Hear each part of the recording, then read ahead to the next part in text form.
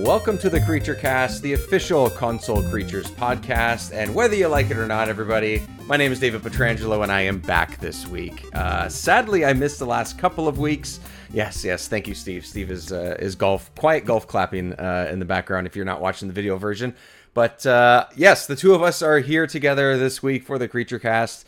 To talk all things video games. Lots of what we've been playing to catch up on, I think, is going to be pretty much the entire episode. Bobby's going to try and jump in just a little bit, but if he can't, you'll be hearing our two voices for a bit. Steve, how are you? I'm doing great. I'm so happy that you're back. First off, how was Vegas? How was your trip away from Ontario? It was hot, that's for sure. It's almost like Vegas is the desert or something. It's weird. Waking up at 7:30 and it's like 32 Celsius out already, and it doesn't drop until about like 10 p.m. You know, why complain? I know a lot of people just want good weather and whatever, and that's totally fine. But it was fun. It was cool to go. The only other time that I've been to Vegas was very brief, and it was just hanging out at family and just sort of being with the kids and just hanging out with my brother and stuff like that. And we did a lot of that still this time, but there's much more going on, and it was like a little bit more of an event, I guess you could say. But Nice. it was fun. We survived, and that's what matters. We had a good time. That's awesome. Yeah, it was cool. Vegas is such a special place. I think it's like a playground. Anyway, it's unlike anywhere else in the world. I've only been once, and I spent probably, I think, 4 or 5 days there, and yeah, I would go back in a heartbeat just because it's unlike anything else. Yeah, it is. I mean, I was there right in the middle of when they won the Stanley Cup and was there celebrating that, and yet it didn't. I mean, it was the biggest thing going on for sure that week, but it didn't feel like the only thing going on like it would be in a lot of cities, right? So that's why it was kind of unique in that way and really cool to see. But amazing turnout. It's cool how like a city like that has not had a pro team up until a few years ago turned out for that. And yeah, sure, I'm sure a lot of them are tourists, a lot of people from out of town because it's Vegas, but like it was great. The city put on a great show and the team did really well, and it was like everyone's super friendly and happy to be there and everything. It was a good time. So it was fun. I got some gaming in, which is nice. I was able to take my Switch with me, so I got some of that done, and my little emulator device where I got to play a couple of games. So I had some stuff that I could take with me. So that was a good time. But yeah. Awesome. So let me actually jump in because I have like a long list because it's been probably 3 weeks ish since we've sort of caught up. That sounds right. Yeah. Life happens and it flies by, right? Yeah. So I'll start with a couple of things that were handheld, I guess. I think just because I mentioned that one of them was Fall of Porcupine, which was shown at one of the Nintendo Directs, I believe, maybe 2 months ago, something like that. Not the one that just happened, but the one previous to that. And yeah, it's a story-driven, I guess you could call them point-and-click adventure type of games where you sort of go and about your day and your tasks, and you talk to a lot of people, and you get to know them, and you have ongoing conversations with them. It's that kind of game. If you look up the video of it, you'll sort of recognize what kind of style and game that is. So it's very quiet. It's very simple. It's sort of... I've seen some reviews and some write-ups and stuff say, like, oh, it's a cozy game. And in some ways it is, because it takes place in the fall and everyone's very friendly and it has that aesthetic and everything. But Fall of Porcupine is not really that cozy because of the subject matter that it deals with. It is actually a very serious game. It's definitely a very adult game. Not that it has a ton of adult language, but it is one of those things where through adulthood, through jobs, through careers, through the healthcare sector, and just finding your place in the world is what this game is about. So every character is an animal, anthropomorphized character. So you have your Finley, which I believe you're a pigeon. I think that's the bird. I don't even know if they say exactly what kind of animals they are, because to them they're just people, right, in the context of the game. And you are beginning your, I want to say it's residency. I may be getting that term wrong. So if anyone's a doctor or nurse and has that experience, I may be getting that wrong. But you start your residency at a hospital in this small town called Porcupine, and you are learning how to be a doctor in the early days of working in a hospital. And for the most part, the game is about you talking to your coworkers, you befriending some of your coworkers if you choose to spend the time to get to know them and stuff, and dealing with the fact that you are away from family and friends. You're there on your own. It's a small town, and you're just sort of dealing with life and sort of dealing with, honestly, anxiety, depression, what it means to have friends in times like that, how you build friendships with coworkers and random people in small towns like this.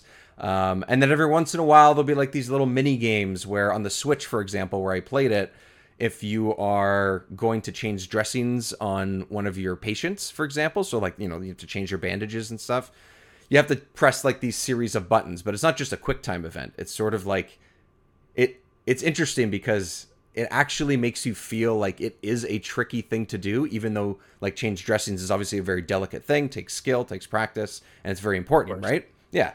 So what they do in order to make you feel that way, even though you are just pressing buttons on a controller, is that you'll press, let's say, ZL, A, X, B, and like down on one of the joysticks all at once. And you have to hold it for like a couple seconds. And then you have to flip to another combination of things and another combination. And yeah, and depending on how long it takes you to do it and how accurately you are pressing those buttons in the combination, it'll give you a little small grade, which you take back to your boss, and your boss tells you how well you did or whatever.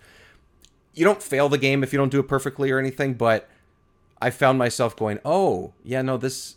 I you know, it's somehow that simple series of button presses made me feel like I was doing the work, even clearly I am not. So, but really what the game is about is the story and the characters and how much time it allows you to sink into knowing who these characters are and what they do and what their life is. And yeah, sure, they're all little cute looking animals and everything, but they're people. And the writing is fantastic, and I think I highly recommend it. It's definitely something that you can pass over because there's just so much out and so much going on right now. But if these types of games are your thing and you have, I want to say it was like 7, 8, 9 hours, somewhere in that range. I know it's a large range, but I think I completed somewhere around 8.5 to 9 hours. It's well worth that time, if not more. So... yeah, Fall of Porcupine, I was pleasantly surprised. I wrote in the review at consolecreatures.com that I expected this to be a fairly well-told story, but I didn't expect to actually have so much emotion when I was playing this game, and that's all due to the writing, I think. And that's the high point for it. So yeah, anyways, Fall of Porcupine. Yeah, that's awesome. It sounds like a really cool game. I like those like cozy games, you know. Yeah. I feel like that's a subgenre that's emerging more and more every year, and I feel like a lot of people can get behind that. Yeah, and we both played Beacon Pines last year. I know that you played it after I mentioned that I did, and it feels and looks a little bit like that. I think that one has, yes, it does go into serious places, but is much more like supernatural or much more, you know. Not bombastic, but it has other elements to it. But in a similar way, it feels like it might be one game, and then it quickly goes into something else, and delves a lot deeper into the characters and stuff. Even though there's bigger things happening. Now, there's no supernatural elements in Fall of Porcupine and stuff. It's not like that. It's very grounded, despite the characters and the way that the art style is made. It's still grounded in reality, which is sort of a weird way to say it, But yeah, it's highly recommended. I say put it on your wish list if you want to keep an eye on it, and grab it anytime. I think it's a great weekend play, which is essentially what it took me to get through it. You could definitely spend your weekend doing worse things, especially if it's one of those rainy weekends that you can't get much else done outside. So yeah, for sure. Yeah, for sure. Okay, so and then one last thing I want to say that I played handheld because now I have the Switch Online expansion pack. I played Legend of Zelda: The Minish Cap for the very first time. So it's one of the few, one of the very few GBA games that's on Switch Online right now. There's small selection. It's expanding like it will with everything else, but that was the one that caught my interest the most because I just played through Majora's Mask. If people have been listening and seen my write-up on that, I also have a write-up on Minish Cap as well on the website. But essentially, Minish Cap, even though I have only played, I would say, about 50% or 60% of Zelda games, is now up in that top 3 for me. Because, really? Yeah, I really liked it. And I think part of it is this like nostalgic feel I have. I don't know if this is something that might click with you as well, but the Game Boy Advance has this. I mean, it's probably just because of what you're able to do with that technology when you're developing a game, but it has this Saturday morning cartoon look in a lot of ways for the character sprites.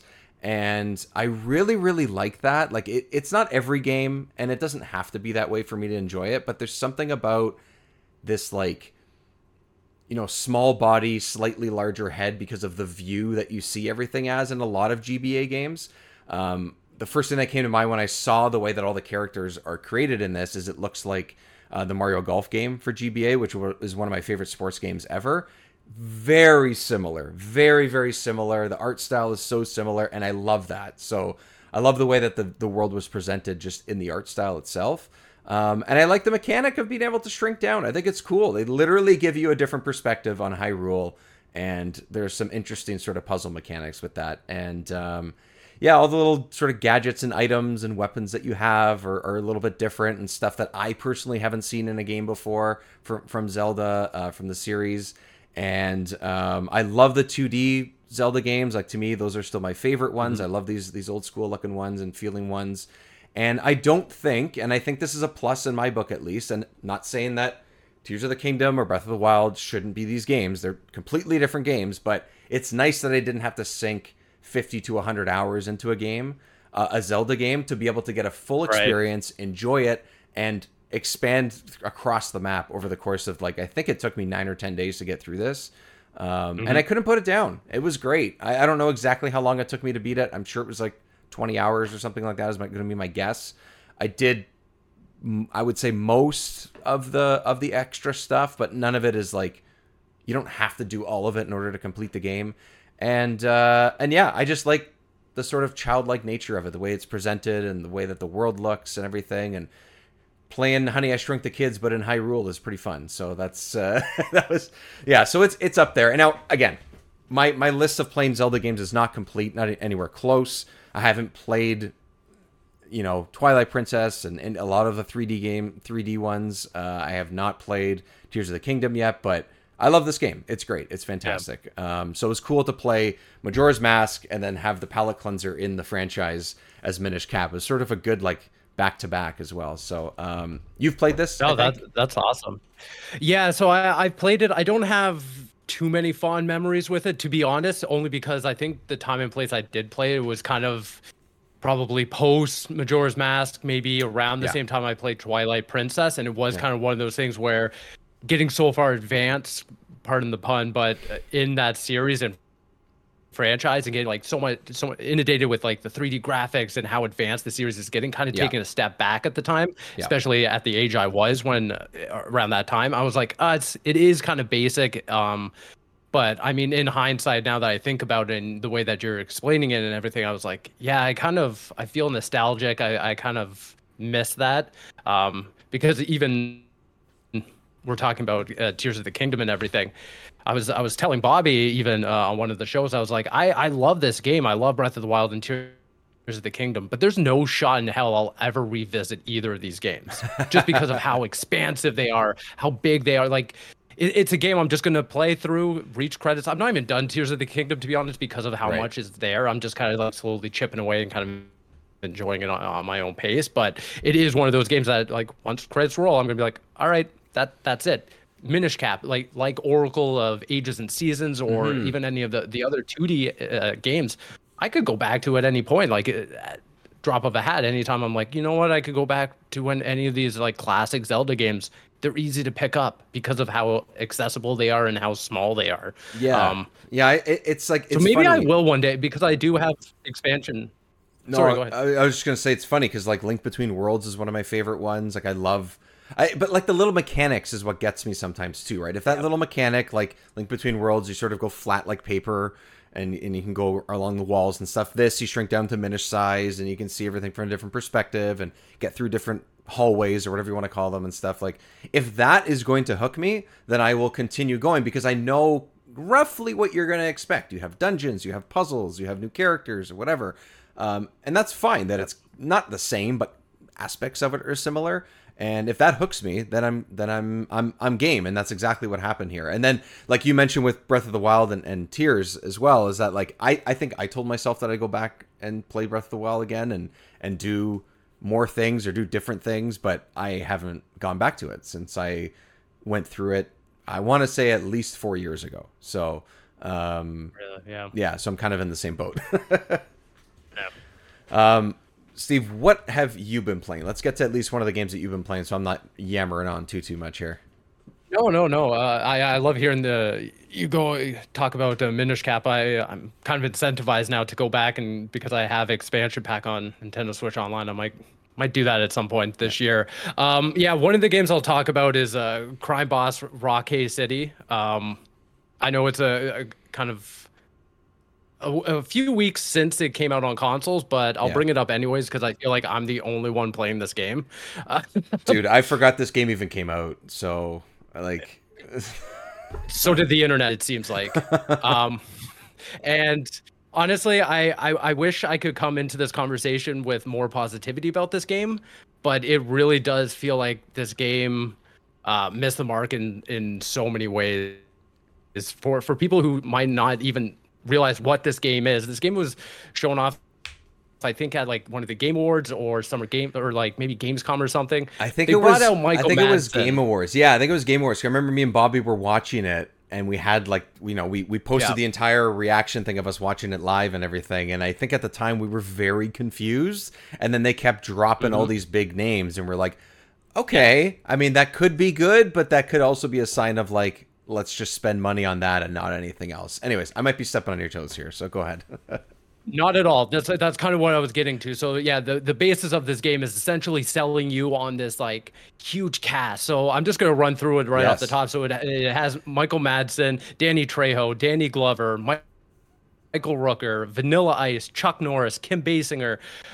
It's a weird cast, and essentially what it is a first-person roguelite where you play as Michael Madsen's character. His name is Travis Baker, not Travis Barker, the drummer from Blink-182. That always gets me fucked up. That would be great. I think cooler. And essentially, you're trying to grow this crime organization, this operation, and it's a roguelite where you play each segment as if it was a day. So every day you see like the overview of Rockay City. You have the other like crime lords, which are like Danny Trejo, Vanilla Ice, and everything. And they all have their separate areas of the city, and you're kind of doing this turf war, kind of like San Andreas style, where you have to go select their piece of the city and be like, I'm going to attack them. You boot up this like smaller level, you kill like 16 of their men. If you do so successfully, cool, you take over that little area. Okay.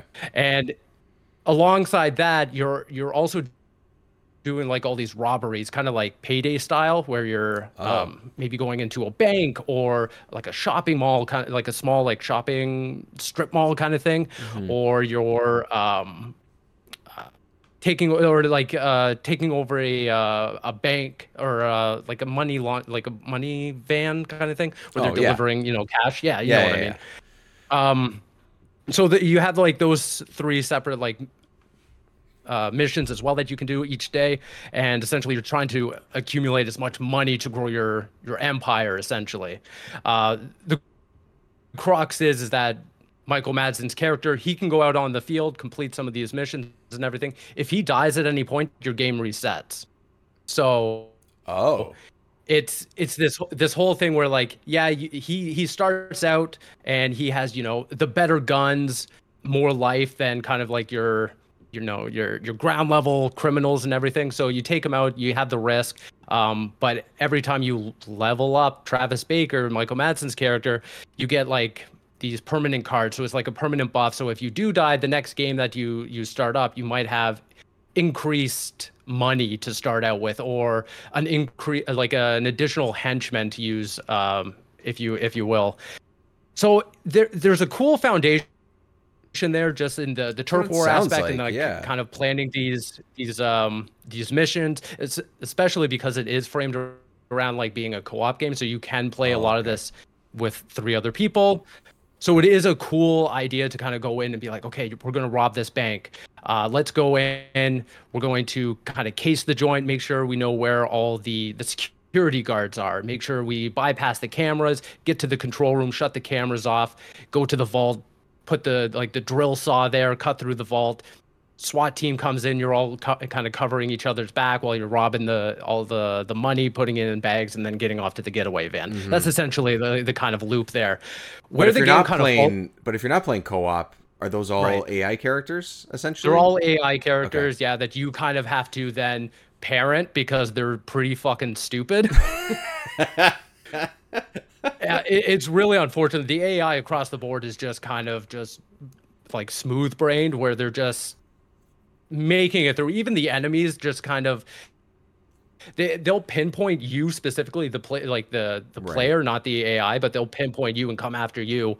But they don't do like their animations aren't all that interesting. You have like 3 variants of the police. You have like the beat cop, SWAT members, and then like the specialty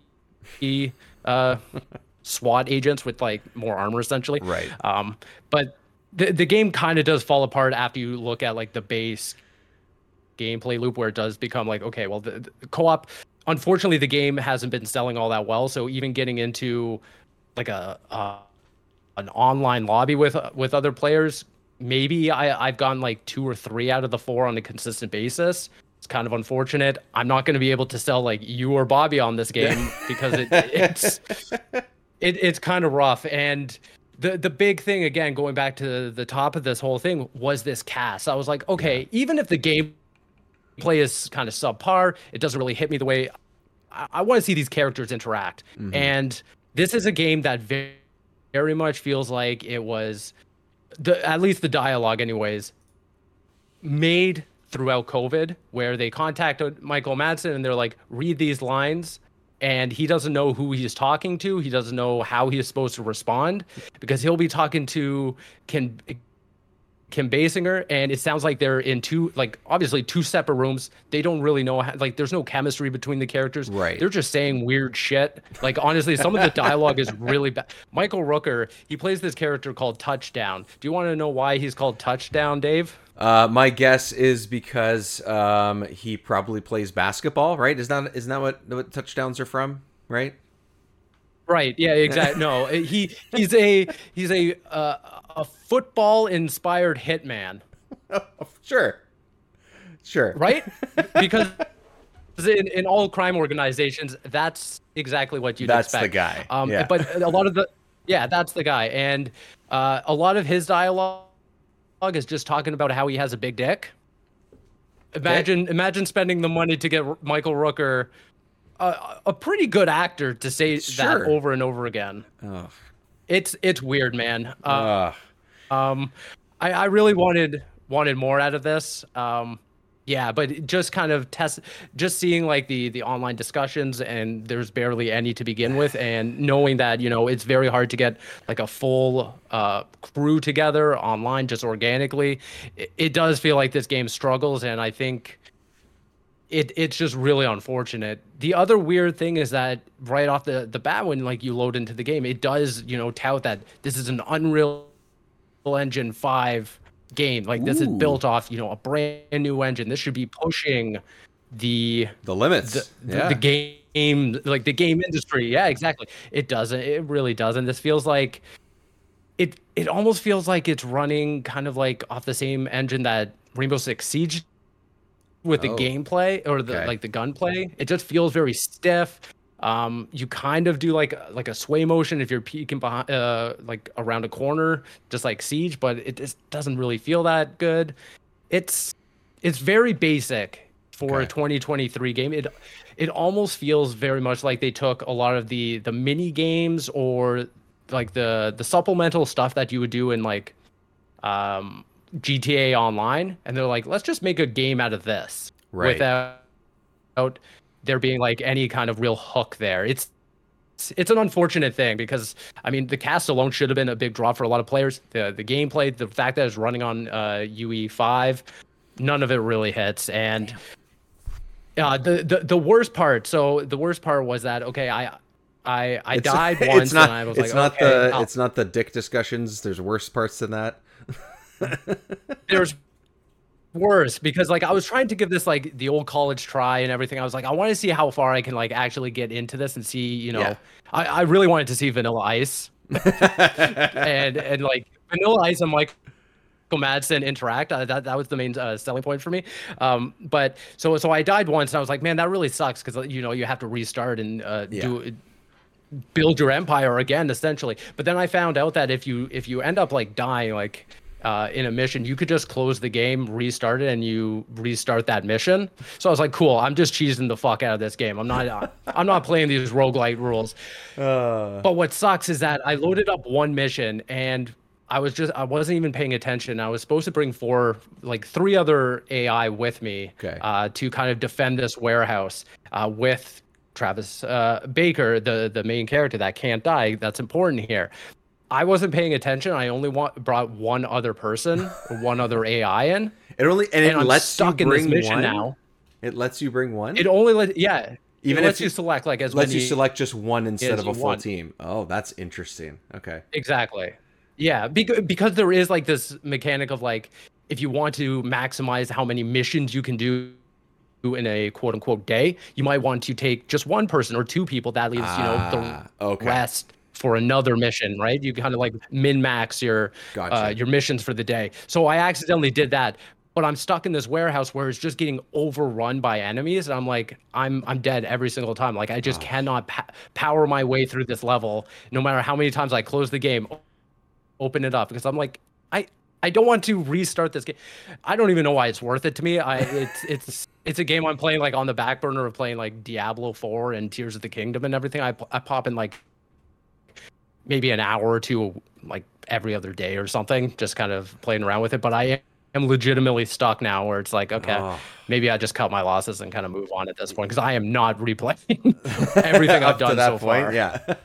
I mean, Yeah, not like you happening. said, the basis for things, like when you said, oh, you die and you get this, card system type of thing, and it sort of carries you through a little. I'm like, oh, okay, there's the roguelike elements and stuff. Okay, that's cool. I could see that. That sounds fun. But everything else around it seems to sort of like fall apart and stuff. So, I mean, I want to say hopefully you get through that mission, and I'm rooting for you. But also, it's okay if you don't. Like, it's fine, man. There's too much to play. There's too much to play. So, it's all right. Big thing is, there's so much to play right now that I don't really feel too bad if I don't. Yeah, exactly. Well, you mentioned Diablo 4. Let's talk about that a little bit. I have a little bit of Final Fantasy experience to talk about, but just in case Bobby's able to pop in, I want to save that just in case. That'll be a good transition from one to the other. Yeah. So yeah, we'll point out the transition because that's what you do, right? When it's a smooth transition, Absolutely. is you point it out. Yeah. What's been your experience so far, like with Diablo 4? How far have you gotten? Are you rolling multiple characters? For me, personally, I have just rolled one character still because I was away for almost 10 days and I fell behind sort of for that time, and I was playing other things, and I just that final like those last two acts, I guess, I thought were going to be a lot quicker based on the way that the dialogues were going or whatever. It took a lot longer than I thought it would, which is totally fine. It's not a complaint, but I thought I was getting towards the end before I went away, and then I realized I had a lot more chunk of it. But so I've wrapped up the main quests. I got to, I want to say, level 52 or 3 with my character, and I use sorcerer all the way through because that's sort of like my go-to class, and then I'll move on to another one probably when the first season pops up sometime in the next like 3 weeks and stuff. So that's where I'm at. What about you? Similar to you.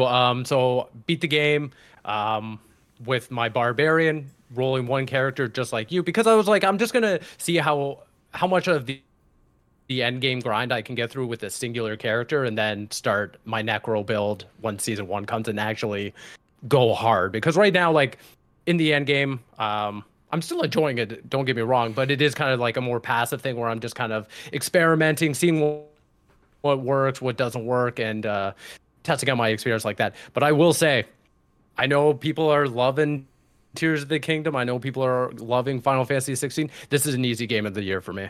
Damn. Like there has to be like a strong game, like maybe Starfield, or like a surprise game to come out or something, maybe Spider-Man. But this is everything I've wanted out of Diablo 3. This is exactly bringing me back to Diablo 2, where it's if I'm not playing Diablo, I'm on TikTok scrolling through and just watching every Diablo video that pops in. I'm on the Diablo subreddit. I'm talking to other friends and on Twitter about Diablo. Like it's one of those games that is just I'm fully immersed in. I think I mean there are obviously things that they can improve on, but I think from the core Diablo experience, let alone like an awesome campaign, but getting into the gameplay, the end game experience, the grind, everything feels really good out of exactly what a longtime Diablo fan wants, in my opinion, anyways. I don't know if you agree with that. Yeah, no, I mean it's an improvement on pretty much every stage, every level, I would say. And that's I think we said that from the beginning. It felt that way even during beta, where when all these tweaks have still been made since then. So lots has changed, but for the better. Obviously, the full experience isn't there yet. We don't have any battle pass yet for anyone who hasn't played it yet. That doesn't come into play until the season. But as far as the core gameplay itself, I'll get to a question that I have for you as well in a sec, but. Yeah, I agree. I think that just the way that everything is crafted, just about all the different choices you have, or variety of choices that you have, the areas are interesting, the enemies are interesting, the sound design I think is honestly every single area you go into, every enemy, every new skill that you have. There's particular enemies. There's one enemy that has stuck with me from the beginning, that the sound design, and he's just like it's just a basic enemy. When you kill it, when you kill the giant trees, it sends this, almost like an echo of like a tree falling in the forest kind of thing.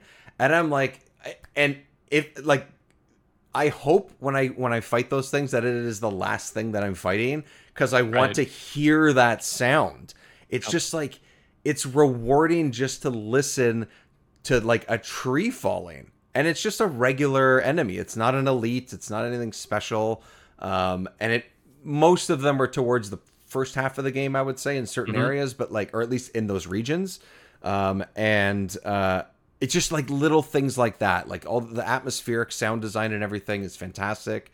I'm running it all on high settings. I think there's a couple that are like ultra or whatever, but I put some stuff down just a notch, just in case it doesn't chug a little bit on my computer. But it's running amazing. It looks fantastic. The lighting's amazing. The character designs are great. I love the loop of stuff. I have found myself sticking with a lot of the same loot for longer than I thought I would, but I'm comfortable with that build, so I'm not too bent out of shape about it, right? So I'm like, okay, I like this build. I like the way it plays. I'm going to run with it. When I got to the last couple of acts, I switched up a couple of skills, but for the most part, I just upgraded my gear that I had because it still worked for, one or two skills that I might have changed or adjusted a little bit. And yeah, and I don't know, I find the sorcerer super fun. I love the glass cannon approach. I love being able to throw fireballs and blizzards out of the sky at the same time, and great combos. I ended up getting a combo of how you can put your sort of, what do they call it? They're passive abilities, but I can't remember if with the enchantments, I think is what they call them, where you can get 2 enchantments for your character, and they do passive abilities based on what you've unlocked so far on your skill tree. So you can kind of double up on one of your skills, which is kind of cool. So one of the fire ones is that whenever an enemy dies, it explodes into a ball of fire, and that does a little ring of damage with enemies around it, right? And then I also combined that with when an enemy is frozen, which I had a lot of ice skills. I kind of went the ice way with a couple of fire skills. And when an enemy is frozen, the amount of damage I do to that enemy when it's frozen pushes out, I think it's like 20 or 30% of its damage when it thaws or dies. So when an elite is frozen, for example, and it doesn't die off of a couple of hits because it still has lots of health left, it will still hit the little guys around it. And then those little guys will die, and then all those little guys will start exploding and stuff. So like a sorcerer can very easily, or someone who does not have a big health pool or armor or whatever, can easily be swarmed by a lot of small enemies, and that sometimes is worse than facing a boss, for example. But I found a way around that by combining those two passives that all I have to do is essentially sometimes drop a fireball from the sky, and all I see is all these little things just explode around me. And then now it's just me against the elite, and that's it. And it's fantastic. Amazing. And it's so fun. My question to you, based on all these talents and stuff I'm talking about, is, are you sort of min-maxing your build? Are you kind of like just going for it and just, are you looking up guides and things like that? Or are you just, you are? Okay. See, for me, I'm not. I'm just going off the seat of my pants and just going for it. Yeah. So how do you find that? Like, especially now that you're past the campaign and into the end game experience. Yeah, so I've only had a couple of hours into end game. It hasn't been crazy, so I that might change. My approach may change when I go to World Tour 3 or 4, or I'm doing dungeons that are much more difficult. Like, there might be something that I really need to try and do that with, but I like the fact that I don't know what's going to do what and how it's going to combine. Like, I want that surprise, and I want to see what works for me. I have multiple talents on my talent tree that I used a couple of times, and that's it. And I'm fine with that. I'm okay with that. Yeah. I'll build around and tailor around what I find to be working for me, and I like that approach. But long term, level 70, level 90, whatever I might get to on certain characters, maybe that approach will change. But for now, that's what I'm doing. Yeah, that's the approach so far for me. Oops, I just clicked something by accident. Whoopsies, there we go. I was about to ask you a question, but Bobby's here. Bobby. How's it going, buddy? He can't hear us. He cannot hear us. Oh, now he's gone. Oh, I'm 100% keeping this in the episode. We were so excited. Yep. Okay, let's talk more Diablo then for now. Let's talk more Diablo. Let's talk about so your skill approach in that, unless you want to go on to something else. No. I'll touch on that, because I definitely am running like a build that for people who might be interested in kind of like endgame builds and kind of guides to kind of min-max and build a better or a stronger recommended build, I would check out Icy Veins online. He does, like, the website does like very comprehensive breakdowns of builds, and not only just like what the best builds are, but why they're good, and it really does walk you through like the theory crafting behind all these builds. So the reason I do this is because I'm playing Barbarian, and it's as far as I know, the only class that you have to build your like willpower meter. Essentially, it's Fury. Oh, and okay. Essentially what I tried to do and what I've been able to do is make a whirlwind Barbarian that can auto-generate infinite amount of Fury, as long as he can like maximize on like crowd control. So basically, if there's more than like 3 or 4 enemies in a group, that meter does not go down, as long as I am using my abilities at the right time, building off of one another, and just waiting for the cooldown, hitting the next one. So it's perfect for doing like nightmare dungeons and hitting those elites, as long as I can wrangle enough like of those like minions in, and then keep hitting the elite over time. It's really great. But without that build, I was constantly like doing like 2 seconds, 3 seconds, and then my Fury would just drop all the way down, and then I would have to like use my basic skill, build that meter back up, and then kind of whittle it down. Here, I don't know. I don't question the build. I don't question Icy Veins, and Icy Veins we trust. It just works, and it's something that I like. So far with the Barbarian, that's the way I'll go. Maybe with like a Necromancer, when season 1 starts, I'll start venturing off on my own and kind of testing the waters. But for me to really enjoy the class I have right now, I kind of did go with a build that's online. Nice. Yeah, I mean, there's a lot of deep stuff you can get into, so it's nice. It's great. There's lots of options there. The skill trees are huge. Once you get into Paragon stuff, it expands even more.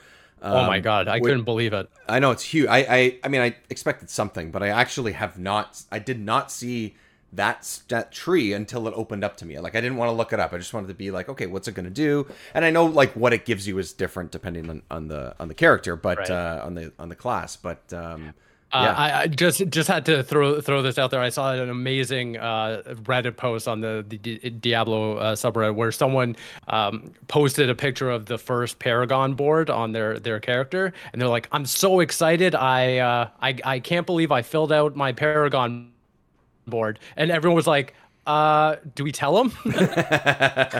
Did you though? Yeah, like, you're not even anywhere near the end because like how many stacks and like boards you can apply It's to like wild. expand it. It's wild. Yeah, Yeah, I can't believe it. and there's like there's numerous things that are happening within it. It's not just like, hey, I have a skill point, I'm going to put it here. Hey, I have a skill point. It's there's certain branches that you take that give you a different type of bonus because you've tailored towards that direction and all those types of things. Like little incentives to either pick a direction or try to spread what your points are going to do and sort of go from there. I think it's a cool design. I haven't sunk enough into it. Like I said, I think I'm 53, so I've gotten like nowhere on mine essentially. Sure. But I'm sort of looking through it and what I can get. Like I was sort of looking through the ones that I haven't unlocked yet. And I was like, oh damn, this is crazy. And I have heard that it just keeps getting bigger and bigger and bigger. And I'm all for it. Before we keep going, I want to say, Bobby, are you there? Are you back? Are you here? Hello. I'm just listening to this nonsense because you should be playing Final Fantasy VII right now. Well, no. And like that's like your only mission right now is just to finish that game and do the right thing. For anyone who's not watching the video version, Steve looks like he just smelled some really bad old cheese on his desk or something.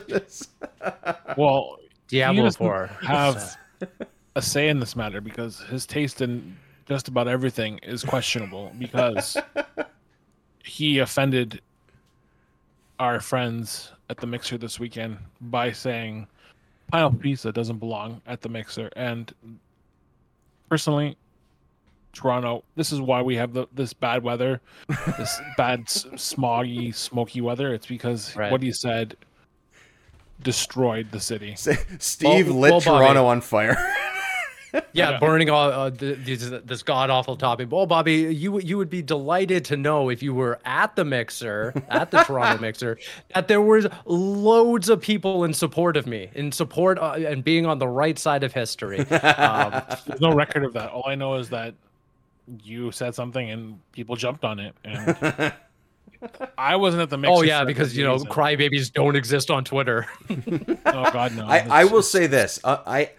I'm on Steve's side with the whole not putting pineapple on pizza thing. I always have been, but I will say that Bobby's right that pizza does deserve to be there because it's good to have choice for people and people do like it. It's not that you should never have it.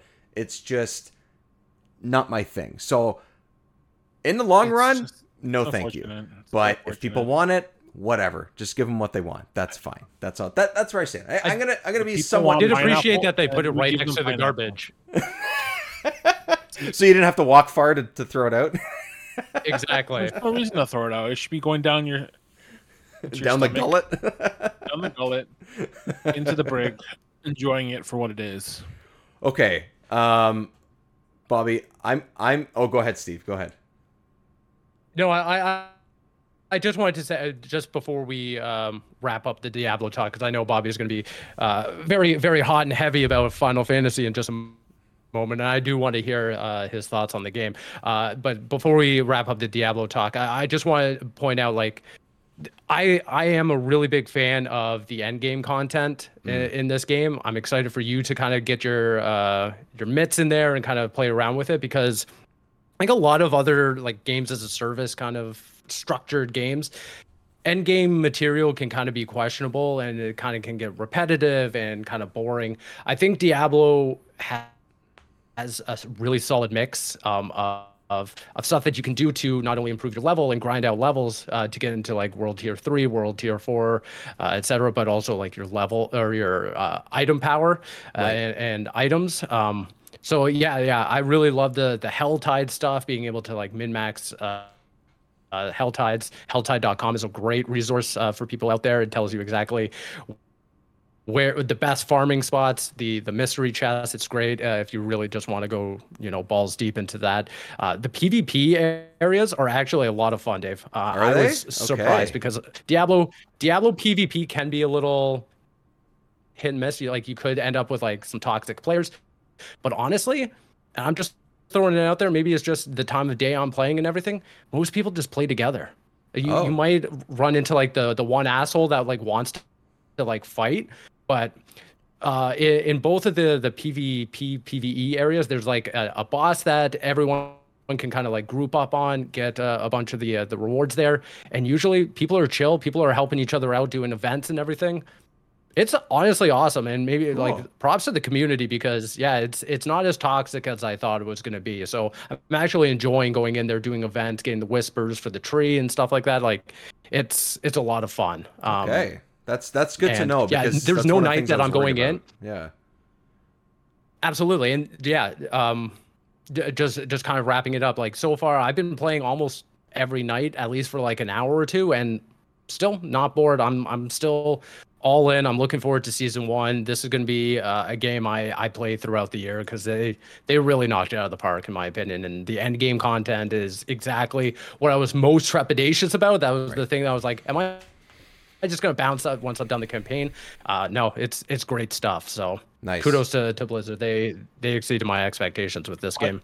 when do you have time to play games? Because I just want to play Diablo, and I haven't even been able to touch it yet because there's just so much happening. So like, Yeah. I'm jealous mostly because I mean it's something I wanted to play, Well, but jump in the season. Jump in when the season starts. You got a I'm gonna few have to make a weeks. new character Yeah, because like I literally haven't done jack squat with my character in any of You them have to because anyways with the season, so I think either well, way yeah, that's you're fine okay. and dandy. Yeah. Just like, oh man, I want to play it, but like, I don't think there's been any year like this where there's literally game after game after game where it's just like I'm balancing 4 games at a time, and I just got another 2 today that I'm like, oh crap, we have to work on those now, and they're taking time away because they're really good, and Yeah. I mean I'll have more than that in a couple weeks, but like, Yeah. this is a I'm playing. I'll just throw it out there. I'm playing a game right now that I didn't even expect to like, and I'm loving it right now. So like Nice. now it's like Nice. nice. another week away from Diablo. Yeah. But I want to get some of that legendary loot that's apparently so rare that no one has it. I want that, but I can't do that until I play the game. Yep. Are you playing through some Final Fantasy, or have you at all, or is it just I me? Of all people, is it just me? no, I've been playing Final Fantasy 16. I mean, it's very good. I've also been playing Mortal Kombat 1. I did the stress test this weekend. Mm. Um, we can talk about that quick. I know you guys are already been here for an hour, but I got a couple of things we can say about the Yeah. stress test. I don't know if I'm you curious. played it or Go if you guys for are interested in it. Yeah, I'm definitely interested to hear about But- it. Yeah. I mean, it feels very similar to Mortal Kombat 11. So if you guys played that, like you'll be pretty familiar with it from the get go.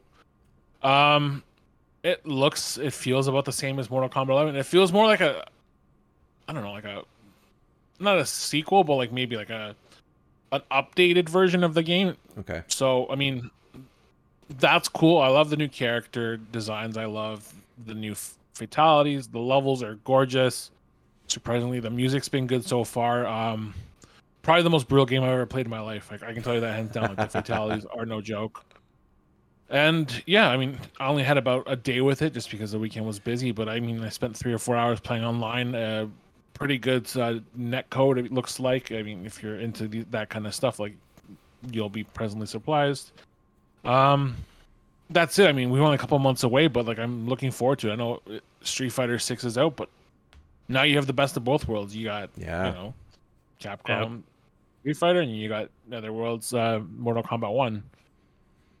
And yeah, and then Final Fantasy 16 has been taking up most of my time. I know you guys have been curious about it. I don't know who's playing it or not. I know Dave, you're with Final Fantasy 7, which is to me the better game, but it's Game of Thrones in a Final Fantasy wrapper. That's legitimately what this game is. And from what I've heard and read online, like everyone's pretty much on the same page about that. It kind of devolves into that typical JRPG. I don't want to say tropes, but they really are. the further into the game you get. Like, it starts off really strong and then kind of just falls off towards the ending. But I mean, the combat system is incredible. I mean, the demo only offered a sliver of what you can do, but by the end of the game, Jesus Christ, the things I was comboing together and just, oh my god, the boss battles, the icon battles are probably the most insane thing I've ever seen in my life on a screen. I wish you guys could experience them with me, because like, it was probably the coolest thing I've ever seen put to a console. From a distance, just seeing like some videos people posting them, even like short snippets, like 30 seconds of look at this crazy thing in the icon battles. I was like, holy gee, like they look so amazing. They're larger than life. Yeah. And if you ever played Ashura's Wrath, which was like a Capcom game from like the PS3 360 era, it feels like that. It's very QTE dominated. So like you have like cinematic dodges, you have cinematic attacks that you have to time your presses to, and then those build to like a climatic ending where you just strike the enemy down and then acquire their power. Nice. But yeah, I mean, it's a great game. Clive Rossfield, Ben Starr, he's one of the greatest in that game. Like, he's the lead character. Clive is surprisingly one of the best protagonists the series has seen. But Sid, I don't know if you guys have seen just some of the posts online talking about how Sid is such a fully realized and like scene stealer in the game. But like, hands down, Ralph Innocent, I believe his name is, like, his performance is outstanding, and he's got a double whammy. So he's starred in FF16 and he's in Diablo, I believe. I just can't remember what character he's playing in that game, but like, he's been doing incredible. His work this year has just been outstanding. Yeah, he plays not Deckard Cain. Oh, that guy. That voice is like, is that a real voice? It's crazy. He kills it. Talk about a guy who like a guy who needs to be a voice actor. Yeah, his voice. Yeah, so picture that in a Final Fantasy character. Yeah, I can see it. Yeah, he's one of the best versions of Sid I've ever seen. Like, he's like really, really, really cool. The biggest problem that I've noticed so far is, like, we talked about it last week on the review episode. There is a lack of women and POC characters, and it's very whitewashed, the game. Which, I mean, depends on who you are. I personally think they should have added them, but between that and then there's smaller things. I don't like the side quests. They're very filler. They kind of just expand the playtime artificially. Yeah, just bogs things down a bit. Yeah, it really is. There are some good ones though. Like, there are two kinds of side quests. So one is basically like ones that give you abilities or special skills or push the side stories further, but most of them are just fetch quests. And then the one thing that really, really bugged me is, because they put so much focus on those icon battles, a lot of the main enemies just kind of feel the same after. So they kind of just they start to blend together the further into game you get. So it just kind of feels like they put more focus on the icon battle just because of how big they are and how important they are to the story. But yeah, I mean, overall, it's a great, great game. Not my favorite Final Fantasy, and I'm looking forward to whatever they do next, because like, it was great to go back to this medieval aesthetic, but I think the series always kind of excelled where it was kind of like fantasy, sci-fi, like Final Fantasy 7, 8, I would even say 10. 10's kind of in the middle there, but yeah, I mean, great game. I think everyone should play it once and then kind of see where the series has come, and then kind of revisit the older games. Like, there are a couple of the older games I think that still remain unbeaten, like Final Fantasy 7 Remake. And controversial opinion, I still think Final Fantasy 15 is one of the best games in the series. So there's that. Hey, maybe one day I'll get to that one too. Yeah, so 16 sounds like it's still a damn good game.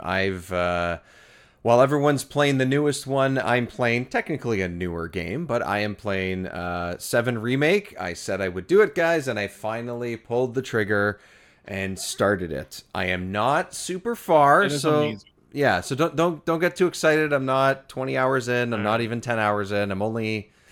It has a little like play clock in the bottom corner when you hit the pause menu. I think it said like 4:10, 4:15 or something.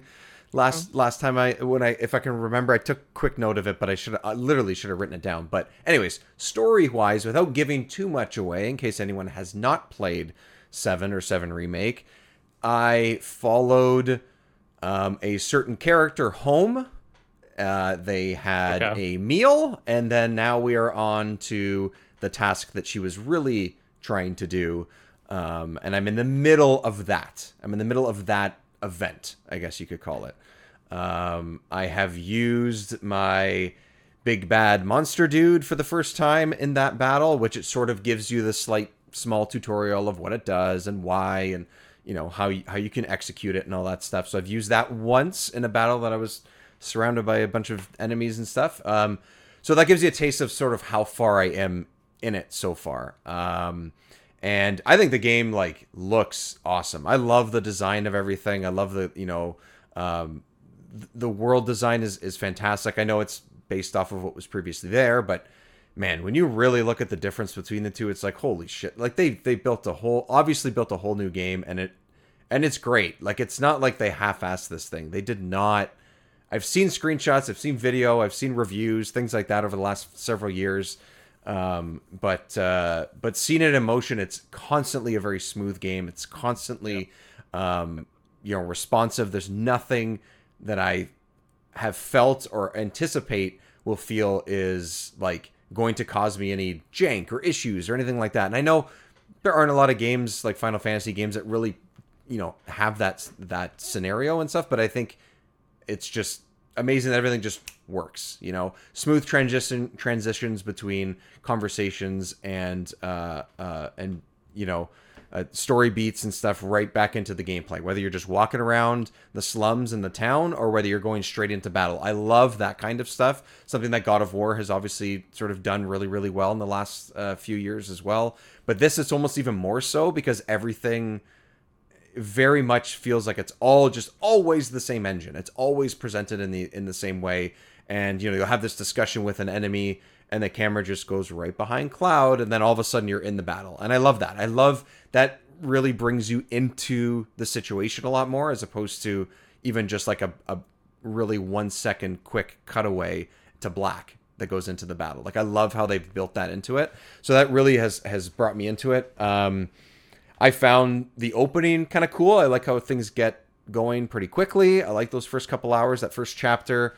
I think it's chapter 2 where you spend a lot of time in the slums and you meet Tifa and you do all the little tasks around the town and stuff. Right. It just lasted too long. I was like, okay, I get it. It's fine.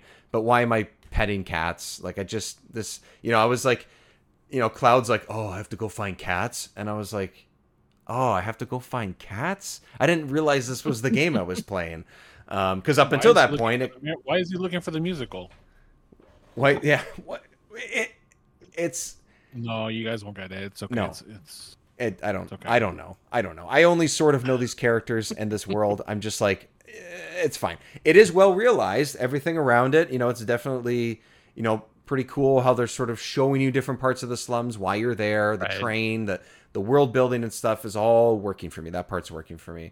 The only thing that takes me out of it was that slum thing area just lasted a little too long. The story beats around it were totally fine, but the small tasks and stuff, I was like, okay, I'll do the ones where I can fight the enemies to, I don't know, maybe I'll find another item I like or get some experience or whatever. And then, the dialogue is fine and the delivery of it is mostly fine. It's just not my thing most of the time, but it's fine and it's getting the story across so far. But I also haven't gotten that deep into the main crux of the story, I would say. So I can't really say oh, this story is just lame or, oh, these characters I don't like. I have a distinct feeling I'm about to hit something that is going to change everything. And I can see that that's kind of what they're setting up within the first probably 4 to 5 hours. I just have a feeling. I don't know. And then I'm gonna keep going. I'm gonna play this whole game. I think I'm just gonna play the whole thing. I like the way the combat feels. I talked a lot about everything else but the combat. Combat's cool. I like how you sort of pause things and you can pick your abilities and everything. I'm still kind of getting used to it. I only have Cloud and Tifa that I can fight as at the moment, sure. And I kind of already forgot if Tifa's good at staggering or is good after staggering, but she's a quick puncher and has cool moves too. So I'm like, all right, cool, whatever. I'll use what I can. I don't know why I have 30 potions already. yeah, I use them every once in a while, but why are they like basically currency? It feels like because there's so many of them. Maybe I'll need them later. But early on in the game, I'm like potion, potion, potion, potion, potion. like, but it sounds like I'm criticizing the game, but so far I like it. So far, I definitely am enjoying it. I'm excited to see where it goes when the party gets bigger, when the battles get bigger, more bombastic, when the story gets deeper. So I'm definitely in at this point. I've kind of been rambling for a little too long, but I think yeah, so far so good. I would say largely, aside from like small things, I'm still in. So Bobby, how crazy? That's am awesome. How what? How crazy am I? You're doing good, so I can't call you crazy because you are playing one of the best games in the last like 5-6 years. So you're doing pretty swell. So just stick with it. You'll see why it's one of the better remakes that have come out. I mean, it does something different. It's not just like a one-for-one remake, which I think is probably why it's so good. And yeah, you'll see some really insane things unfold the further you get in, because it just really takes the ball and runs with it. I mean, that's kind of why, like, that's why I think it's stood the test of time. Like 30 years later, like it took something and then made it better. So you're gonna see some cool boss battles. Like you'll know when you see Barrett, Tifa, and Cloud together very soon, and you'll know the music when it hits you, because it was probably the most iconic boss battle in the entire game. So you're pretty close to it. Okay. Take another 3 or 4 hours, and you'll know what it is when you get to it, because like it pumps you up and it makes you want to just like kick this boss's ass. But I think Steve knows what I'm talking about. But yeah, it is one. Yeah, it's such an iconic boss battle that it really is like, damn, how did they top this? And then they do it again later on in the game. So nice. You get that at least 2 or 3 times. Nice. And then you're good. You got another couple months till the next one, which we're past FF16, so now we just got to wait for winter 2024 and see what they do with the sequel. Yep. Well, now that I've started it, I don't think I'm gonna like mainline the game. It's gonna be like my secondary game kind of thing. But I'm gonna definitely play at least several hours a week, I think. So I don't even really want to know how long it is. I think I've asked you guys in the past, but I don't actually really want to know, because I just want to just play through it and just like, it's sort of like TV shows. Sometimes I don't want to know how many episodes there are, because I don't want to be spoiled of like when they might wrap things up, especially if it's like a mini series or something like that. Yeah, so it's so similar in that way. I just kind of want to go in, I want to experience it and go for it, kind of thing. Because it's just every once in a while the dialogue and the sort of like what is just like, oh, this is so not my thing, but it's brief.